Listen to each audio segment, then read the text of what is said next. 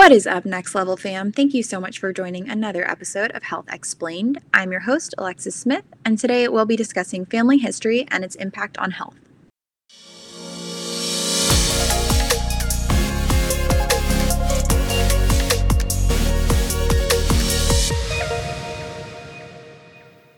I'm here with Next Level Urgent Care Associate Medical Director, Dr. Christine Wan again. She is back today to talk about why family health history is so important. Thanks for being here, Dr. Wan.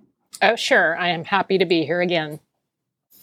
Yeah, well, let's kick it off with what this topic is all about. Why is family health history so important? Well, family health history can give a bigger picture of your own health. So you can know what to expect or know what you're at risk for yourself, or if you're planning to have kids, to kind of know what's in store for everyone. Or if you're taking care of your parents' generation, like any things you might need to anticipate for them so they can have a good quality of life. Gotcha. So what are some common diseases family history could play a part in? Actually, there's a whole bunch. So the cancer group might include colon, breast, and skin that are family genetically passed on sometimes. Heart disease, heart attacks, and also strokes, anything circulatory like that. Diabetes is definitely in a lot of families, way too many, it seems like recently. Thyroid disease can run in families, and that's the gland that's in the front of your neck that makes hormones to make you go fast or slow. Another big one is blood clots. Some families have diseases that put them at risk for getting blood clots, and that's important to know if you're going to be traveling or taking medicine or having surgery or something that adds to the risk. Unfortunately, dementia, also like Alzheimer's, can run in families. And another category is some of the mental health stuff, depression, bipolar disorder, anxiety, and then also substance abuse and addiction issues can run in families.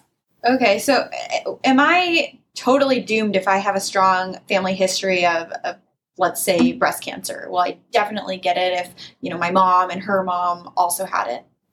Not necessarily. Actually, breast cancer is a good example of 80% of them are not related to family history. So you're not necessarily doomed. Okay. I think what's important to remember is that, it's present, so you might be more proactive about doing screenings or doing things to lower your risk level, for example, like stopping smoking, if there's a strong cancer history in your family.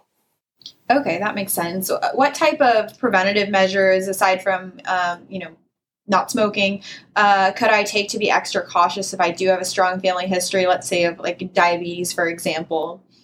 Yeah, so when I was in medical school long ago, we learned that diabetes was a disease that didn't show up till middle age. And as I've progressed in my career, it seems like we're diagnosing in people younger, in their 40s, 30s, even 20s. And when you ask these patients, does diabetes occur in your family?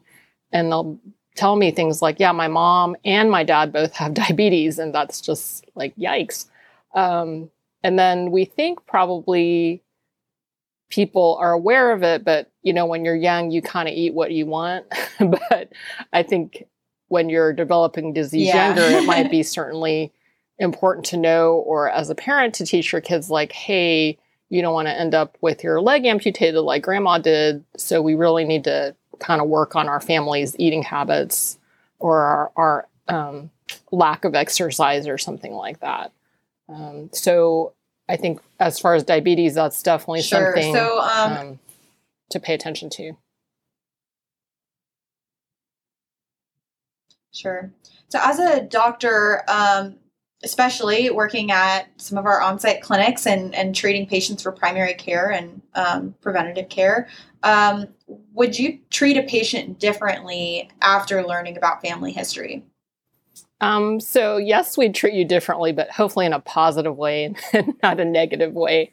So it would help us focus like our screening advice and customize our advice based on what the patients told me.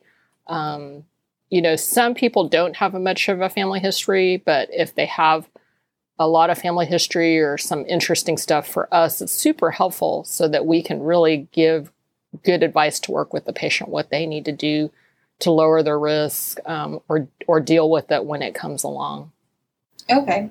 And what happens if a patient comes in and maybe they were adopted and they don't actually know their family history, their genetic family history? What would you say to them? Are there any tips that you would provide? Yeah. So, many adoptions in the past were kind of closed, so nobody really knew much of a history. I think nowadays there's more open or sharing of information, but sometimes there's still lack of information. And even people that weren't adopted, some families are either estranged or they're super private. They don't share the information. Yeah. So there can be some clues as far as they might want to research, public records like birth certificates, death certificates. That might give a clue if you're really trying to dig for something or figure something out. Genetic testing is available now. I guess there's kits you can swab things to see what your risks are. Or if you really don't know anything, don't want to do that, those people advise they be super on top of getting their screenings, and really remember to get their mammograms and their colonoscopies and do their skin cancer checks and just try to stay on top of it.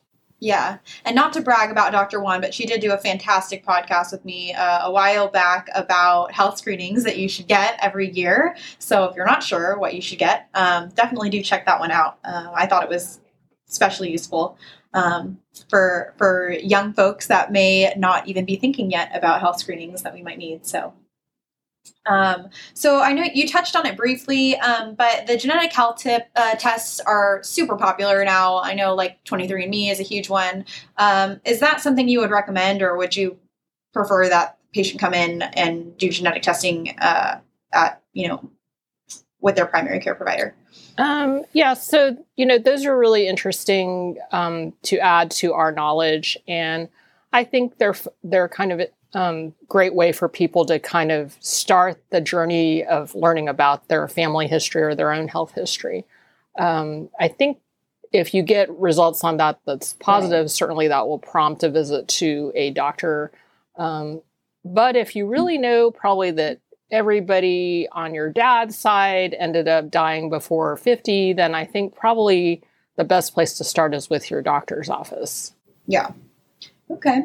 Well, thank you so much for all of this really helpful information. Before we jump off this call, is there anything else you'd like to leave us with as far as family health history is concerned? Yeah. So sometimes it's hard to kind of figure out where to begin. And I think as we gather with our families, a good strategy might be to just kind of pay attention to the conversations. Sometimes we say, oh, all the old people do is talk about their health, but that is an important conversation to pay attention to if you're concerned about your health history. Researching, any old documents or scrapbooks your family might have might give you some clues. Some people use lingo like, oh, we have female cancer in the family. So you might want to ask, hey, what does that exactly mean? Which organ is that? And then, knowing maybe your ethnic background, there's certain ethnicities that have higher risk of certain things. I mentioned earlier, if a lot of people in your family died young or had to be hospitalized a lot when they were under 50 or had a lot of surgeries, then certainly pay attention to those things. And the last thing I would say, if you're super lucky not to have much of a family history and everybody's really healthy, that doesn't mean you have to skip your screening. And we, like you said earlier, we can go back and listen to the screening podcast. As I said earlier, 80% of breast cancer doesn't necessarily have a family history. So don't skip your screenings. Love it. Well, thank you so much again for all of your helpful knowledge and information about this very important topic. We appreciate you as always, Dr. Juan. I hope you'll join me again on Health Explained. Well, thank you, Alexis. I enjoyed it.